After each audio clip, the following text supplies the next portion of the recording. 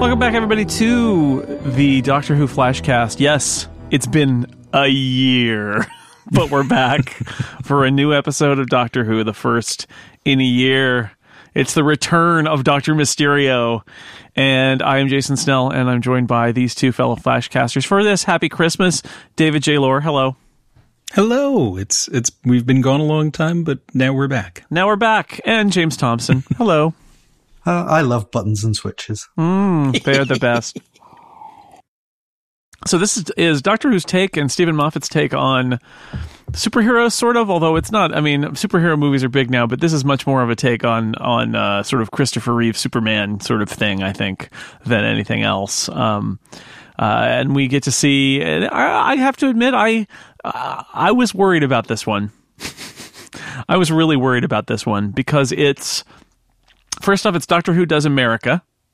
That often does not go well. This is true. And then second, it's the whole superhero thing. I was concerned was going to be very, kind of broad and Batman-y. And I'm not, like original Batman, like 60s Batman, Adam West Batman. And I wasn't sure. Campy Batman-y superhero. And I was a little concerned in the clips that they had run out in front of this. Didn't really give me a lot of positive hopes going into it. So I was a little concerned as a capper to my watching all of the Doctor Who's Christmas specials in the last week that this would be a bit of a letdown. But I wasn't let down by it. I enjoyed it a great deal. Actually, I was pleasantly surprised by how much I enjoyed it. So let's get that out of the way off the bat. Like initially, how did you find it? James, how did you find it overall? I find it fine. I've watched it twice, with the benefit of having a few extra hours here. I enjoyed it. I mean, it was traditionally slight as the Christmas specials tend to be. I mean, nothing too dark because it's, aimed at the whole family. It's true. And yeah, I mean, I've seen better Christmas specials. I've seen much worse Christmas specials. So, I mean, you've seen them all recently, but yes. Thanks for bringing down the average end of time part one. Woohoo! And hi, Chip. Hi to Chip.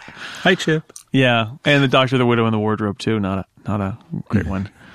Yeah. So I mean, I think clearly superheroes are in.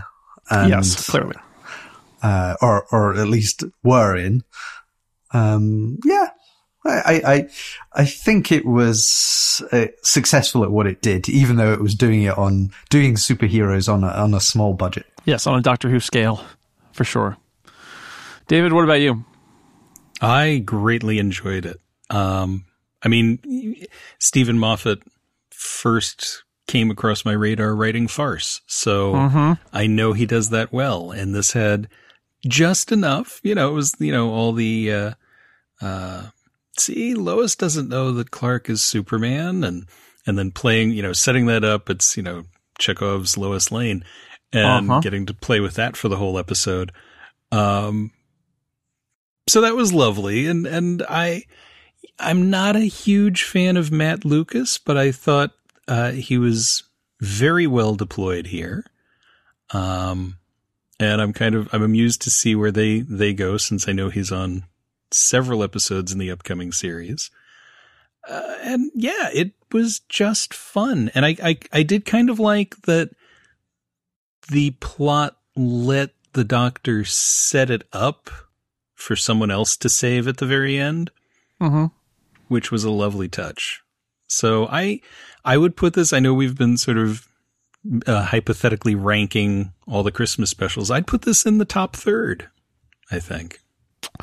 Yeah, I agree with that, actually. I would. It's hard to say right after. I mean, sometimes I'm far too generous on Christmas Day. I've been doing this long enough now. This is our, I'm going to say, 7th one of these Christmas Day flashcasts. And sometimes, it's Christmas.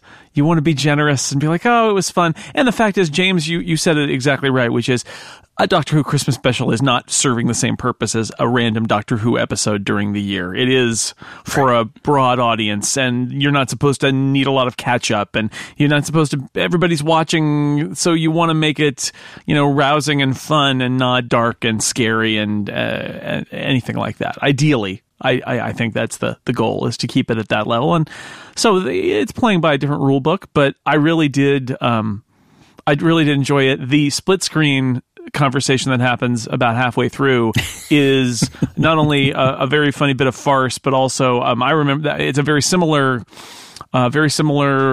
trick is used in a coupling series 4 episode. Yes. So I had that. I it's Nightlines. I remember that episode. I had the same coupling thought. Yeah, I loved how they kind of bled over the lines. Was that cool? Which was a nice touch. Yeah, the Doctor's little coat kind of flaps over the white line at a couple points, and I thought that was really kind of fun. He's leaning over it. I mean, I think he's totally outside the lines for most of his. Yeah, it's the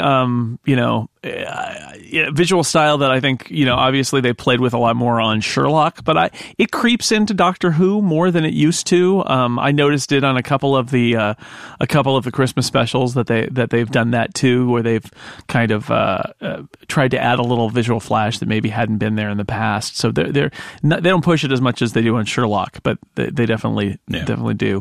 And I enjoyed that. On the American side, I mean,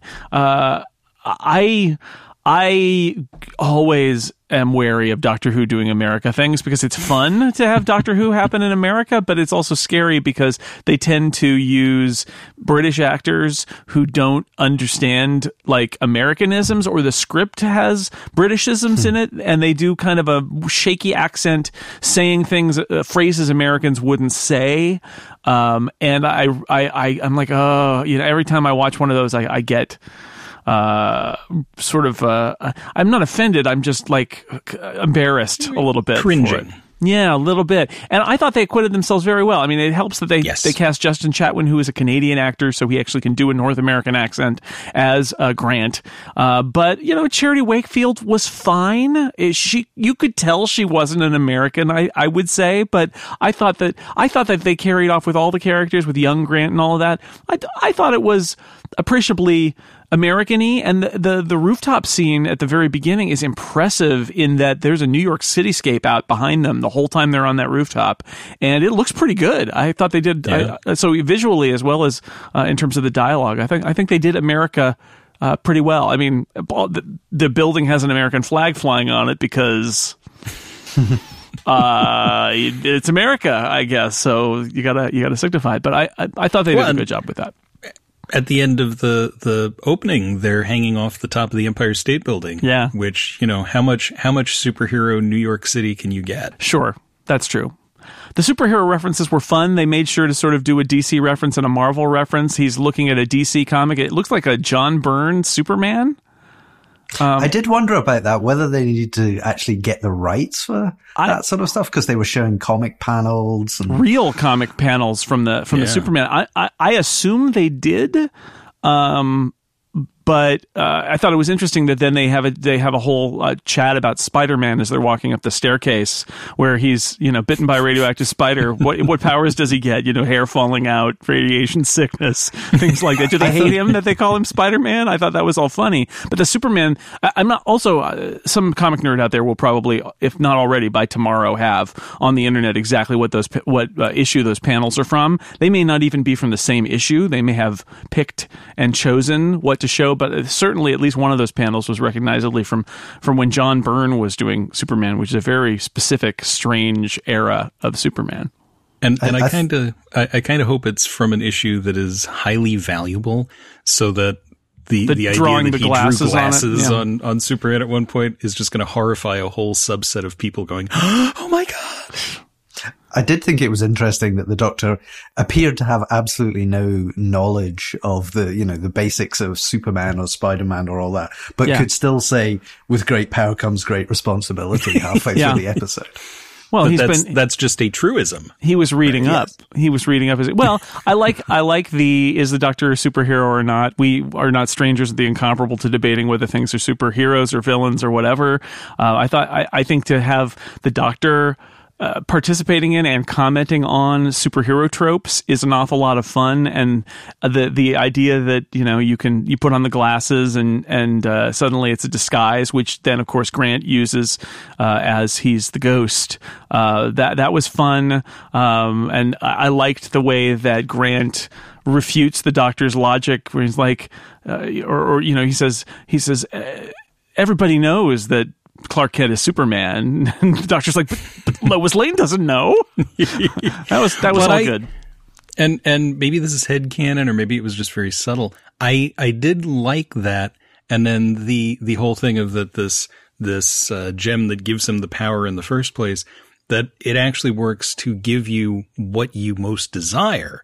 And so when it's superpowers, maybe one of those superpowers is the fact that when he takes off his glasses, he looks different enough, because that's one of the tropes. I did think that the magical gem was some kind of D20 that he'd handed over. Yeah. Yeah, that's funny. I mean, so the other thing I like about this is how does a Doctor Who episode have a superhero in it? And the answer is because he's created by the Doctor accidentally in a very Doctor Who way, which I feel like completely plays fair, and I have to give full credit to Stephen Moffat for doing that. Like, if it was just like, oh, and there's a superhero, you'd be like, what? But it's like, no, the Doctor kind of blunders into making a superhero, and I enjoy that. That was a funny touch, and if you watch it back, he plays fair. You absolutely see him hand him the water.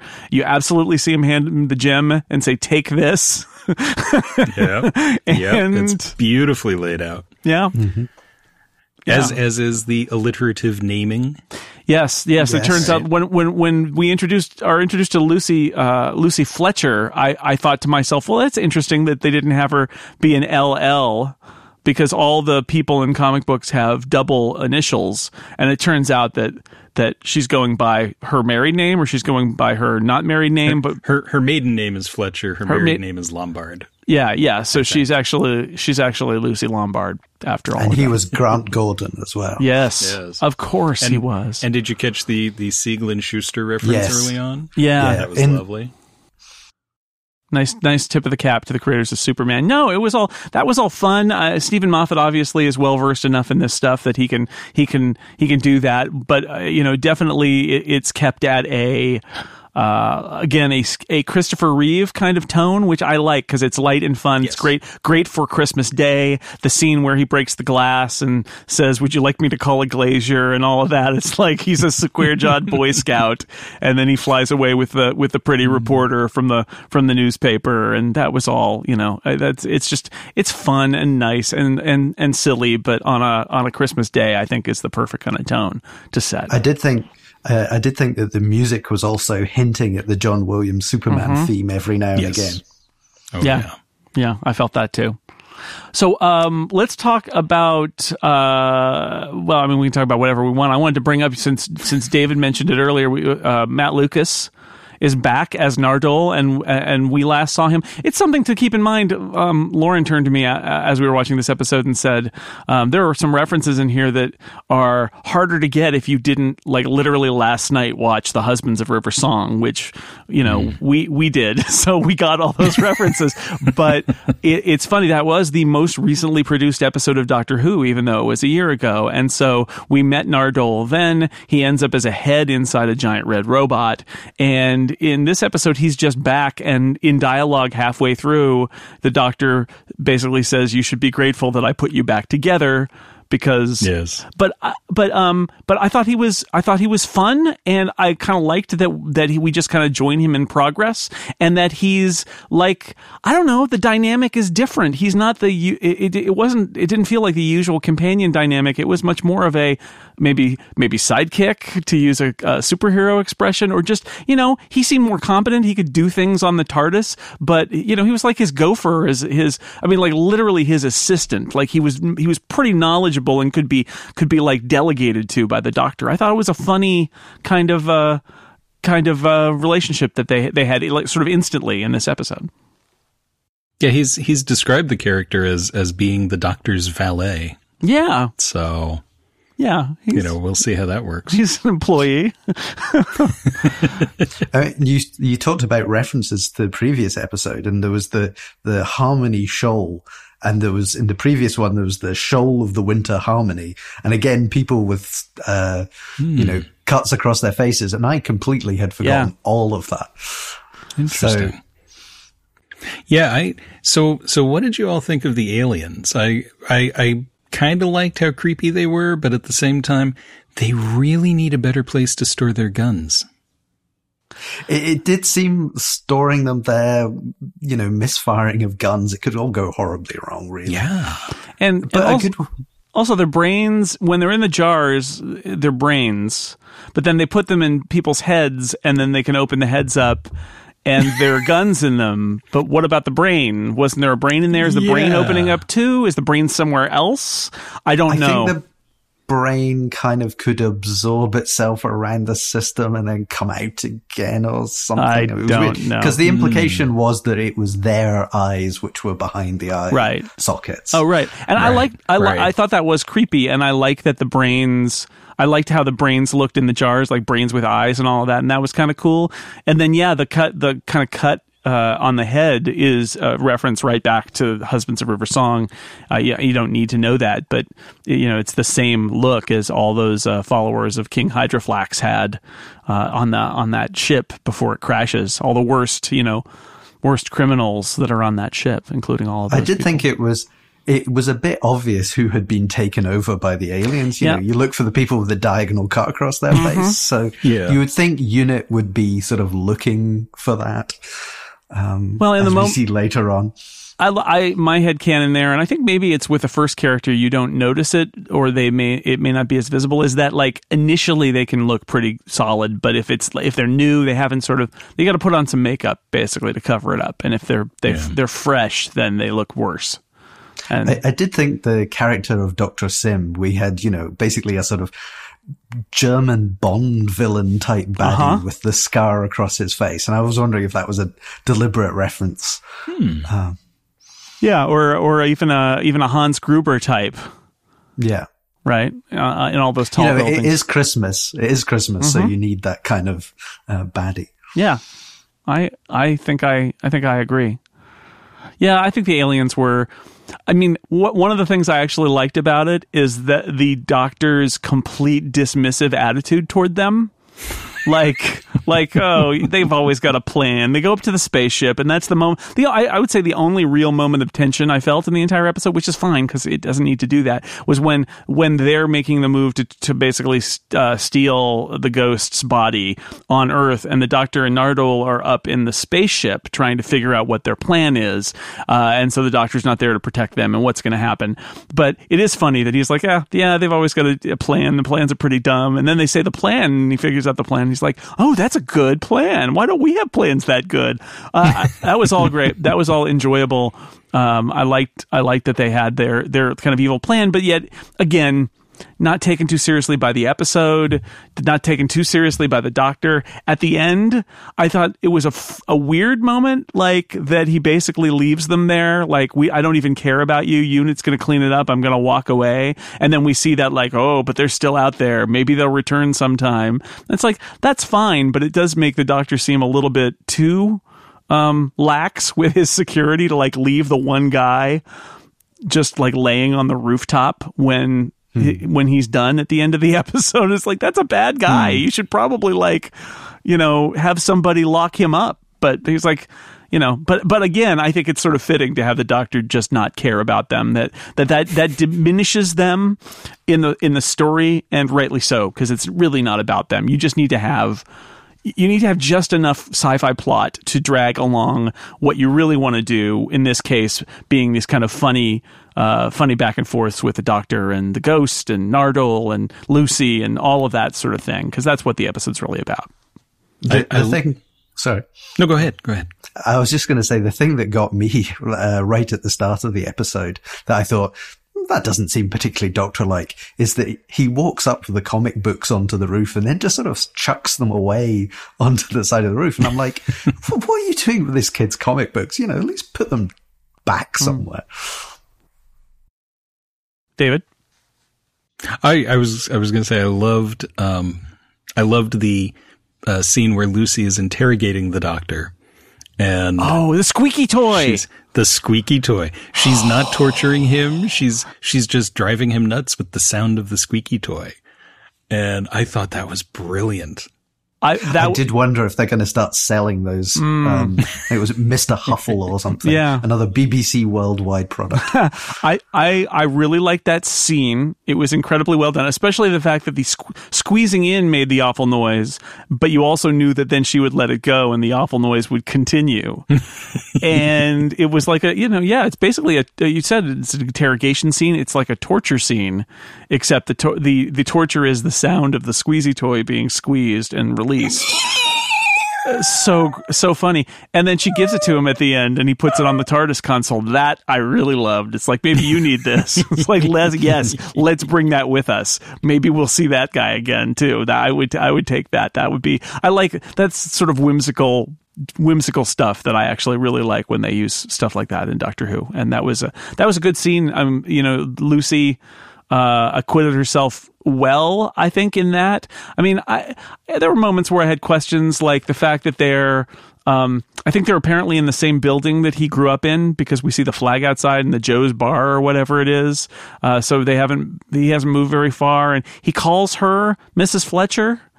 Or Mrs. or is it Mrs. Fletcher, Mrs. Lombard, which is weird because they've known each other since elementary school. So that seems unlikely that they would do that. That is purely to set up it's the same person, which is a little bit of a cheat. But also, Lombard is always pronounced Lombard, and what's funny is that Peter Capaldi pronounces it right, but Justin Chatwin pronounces it wrong. He says Lombard, which is just it's very Canadian. It reminds me of in Dalek. Right. Who's the bad guy in Dalek? What's his name? No. So Anna Louise Plowman plays Van Stratton's sidekick, who's Miss Goddard, and they're all speaking American English, and that's Goddard in American English, not Goddard. But they don't pronounce it that way. Speaking of, that was a Doctor Who episode where the American accents are bad. But so that reminded me of it a little bit. It was the Canadian who said the name wrong. It's like, come on, man. Peter Capaldi knows how to do it. But I don't know. It was it's fun. It's fun and entertaining, and it moved along. And like, I was very impressed with. I almost feel like I can feel that Stephen Moffat hadn't written a Doctor Who in a little while, because it felt dense with jokes, dense with references, dense with situations, and a little bit like he wasn't tired of it. Like he got a bit of a break before he had to write this episode, and so it feels lively in a way that maybe last season didn't necessarily, because I felt like he was really, grinding when he was building last season. Yeah, I mean, I loved The Husbands of River Song, and I wonder how much of a break he had between the series and that, because I've said that about previous years where there's been like this sort of weird schizophrenic Moffat, even when he writes 3 episodes in a row, and they'll be like totally different people wrote them. And, there was such a nice break between the styles for last year and now with this. And this one was just so dense, and he was burning through plot like nobody's business in this. You could have done so much more with the little plot details, but it just kept going, and that was fine. I didn't mind that. I love that. I do think, my theory about the Moffat writing thing is that there are 3 different kinds of Doctor Who episodes. There's the standard Doctor Who episode. There's the big season tentpole, whether it's the finale or the opener, and there's the Christmas special. And they are all different, and they all have different requirements. I think you could argue. Certainly, I think that's how Stephen Moffat views it. And so I don't I don't generally love his big season tent poles so much, although I loved the big season tent pole at the end of last season with the with the Peter Capaldi episode and then going back to Gallifrey. But sometimes those are, and they're harder to do because I think he puts pressure on himself to make them be a certain way. But these are different rules. And, I loved Last Christmas. I loved A Christmas Carol. And I really like this one. Those other two are my top two Doctor Who Christmas specials. And this is, in the top, 4, maybe somewhere like that.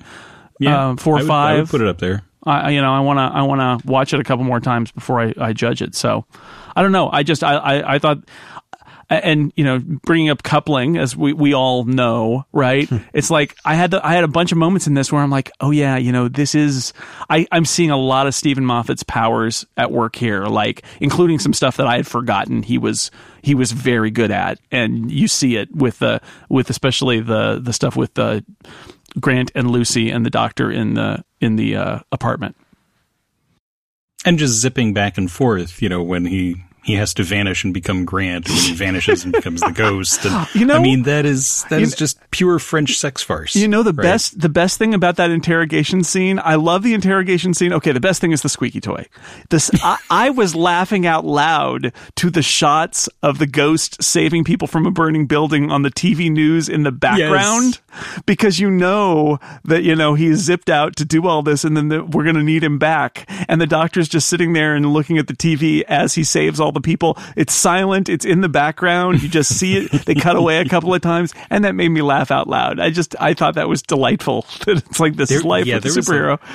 There was a lot of lovely, just silent moments, and like when they'd be in the same room, and he would look at Grant, and Grant is going, "No, yes. Don't say it." Yeah, and just a really nice chemistry there.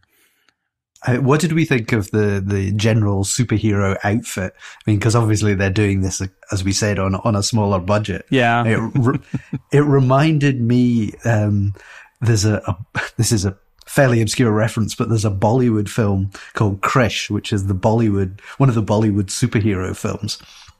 And the actor in that, Hrithik Roshan, has a very black face mask, and just visually it reminded me of that. But I thought that the costume wasn't bad. I mean, it was, I didn't think it would sort of work on the big screen as much, but it was fine. It needed to be superhero-y, like read as just, this is a superhero, sort of generic superhero, and I think it did that. Yeah, and, I like that, again, that you have the alliteration of his superhero name is also G, so he's got a big G on his chest. And, I thought it matched up nicely to certainly like the DC TV series we've got here. It matched up nicely to what we've seen of all the live action Tick shows. Right. It's like, this is, that works. That works. It never took me out of it for any reason. And by having the little face mask thing, like a Mr. Incredible kind of, the ring around the face, and that you can just sort of pop off. That lets you do the I'm Batman gag, which, having recently watched the Michael Keaton Batman, it's the same gag basically, which is, except this time it's as the ghost and not as the person. But he's taking off the thing to tell her, and then doesn't get the chance. It's very much like that moment of like, do I reveal? Do I not reveal? And he's ready to do it, and she blows past him, and because she's too concerned about Grant to give even a moment's notice to the ghost at that point, right when he's trying to reveal himself. And then, she looks back and he pops it back on, and in a funny cutaway where we don't see him, and then immediately, in way too little time for him to put it back on, it's back on, because and that's hilarious. So that it serves that purpose too.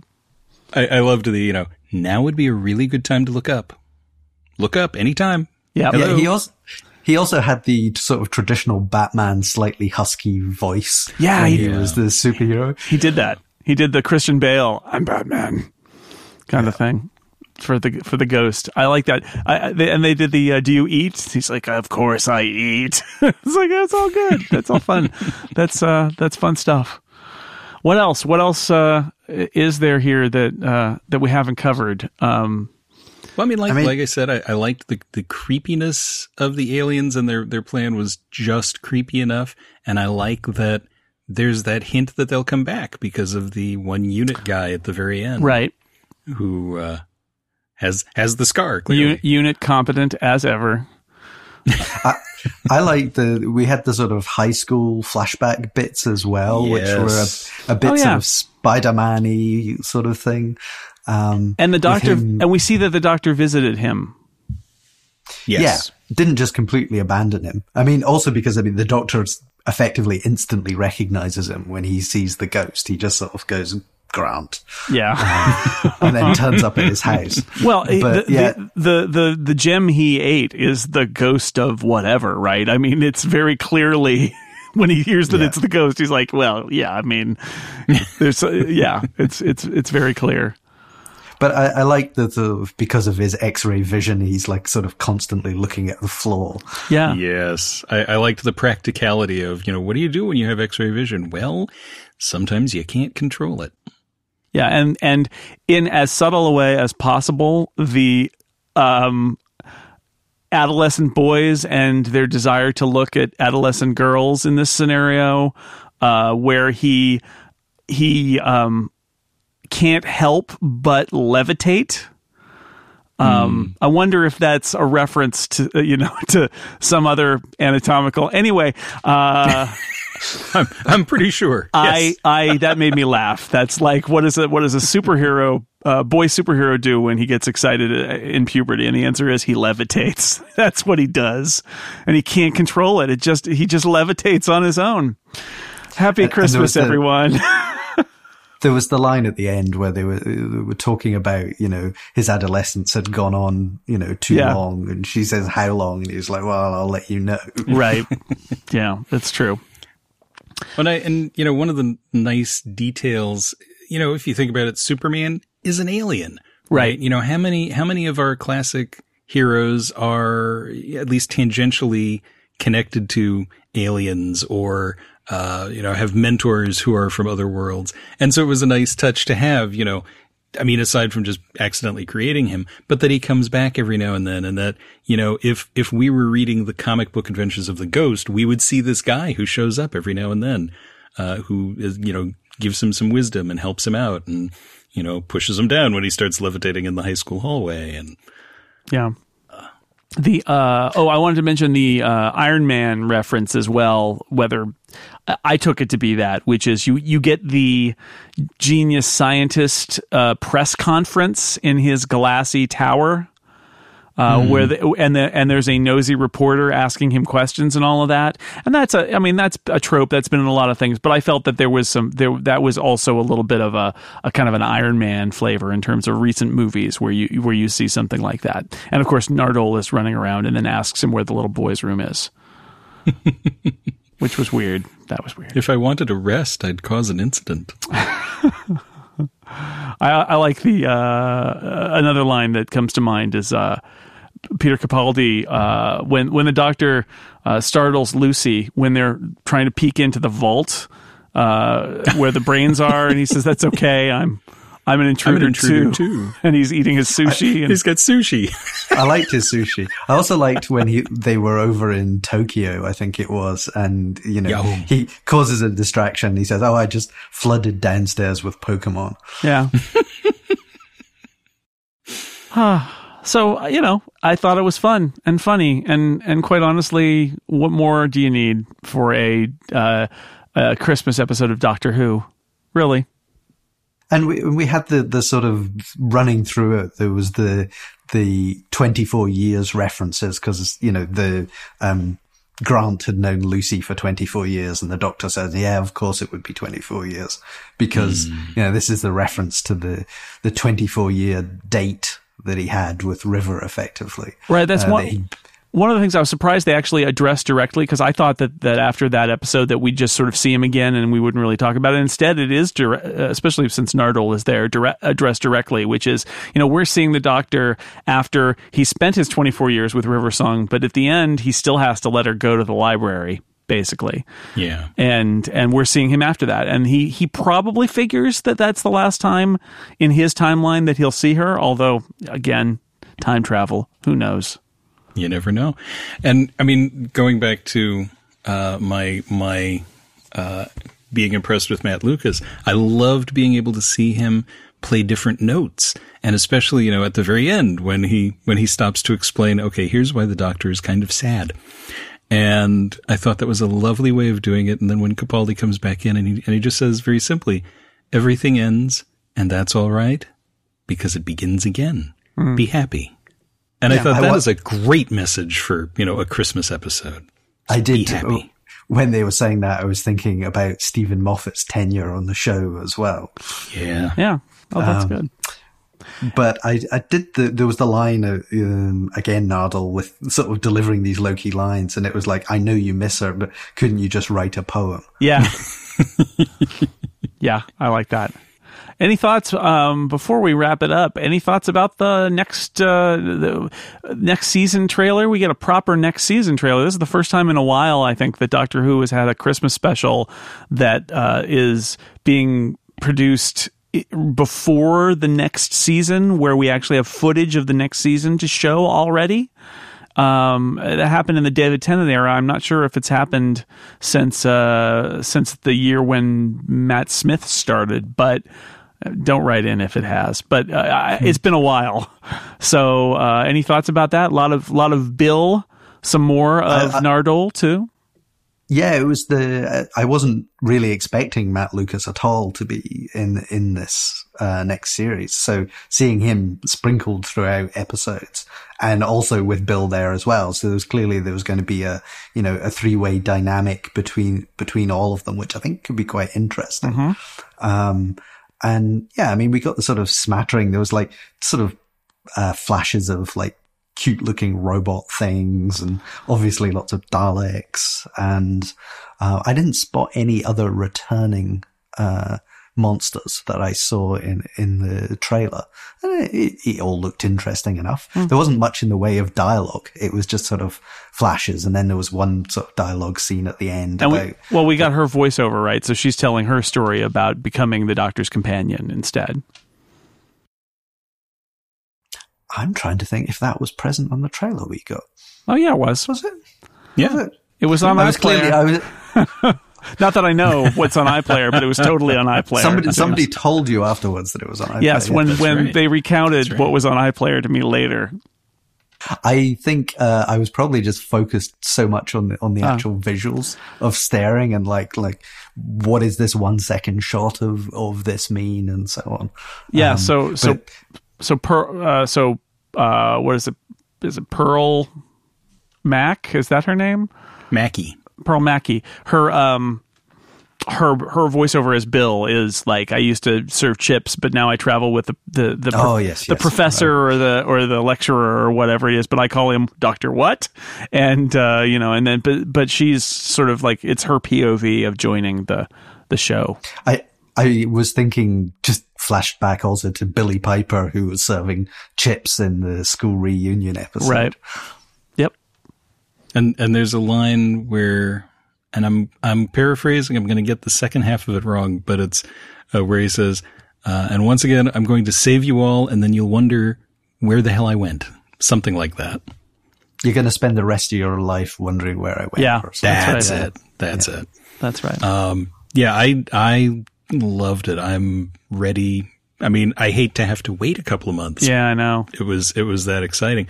But yeah, and I'm more excited for this series than I was for the last one. As much as I enjoyed a lot of things in the last one, I didn't really enjoy everything being a two-parter. I don't think every one of those needed to be a two-parter.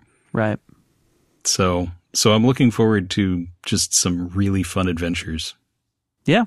Yeah. I mean, it would be nice that if this is his last year, and, whether it's Peter Capaldi's last year, we don't know that. I think he's been sort of hinting that he might do another year. But, if it's the last, I'd like to see them, mess around with the format a bit, do things slightly different. But nothing stood out from that trailer. I mean, admittedly, it's just cut together little flashes, but nothing sort of screamed, oh, this is going to be a completely different season. It did look like, more Doctor Who, which is not a bad thing. but yeah, we'll see. Well, cautiously optimistic. All right. Well, roll on to spring. We'll be back for more Doctor Who Flashcasts in less than a year this time. That'll be good. A whole year. Oh, thank goodness. I forgot how to do this, but now we're back. So we'll be back again. Podcasting, how does it work? Well, thanks to everybody out there for listening to this Christmas edition of the Doctor Who Flashcast, and I would like to thank my guest, David Lohr. Thank you. Thank you. Merry Christmas. Merry Christmas. This has become a fun annual tradition. It's a fun tradition. And James Thompson, happy Boxing Day to you, sir. Well, thank you. I am now going to go to bed and pass out. That's right. Well, as the doctor said once, nighty-night Shakespeare. And thanks to everybody out there again. Goodbye. Doctor Who Flashcast on the incomparable Doctor Who Flashcast. Doctor Who Flashcast on the incomparable Doctor Who Flashcast.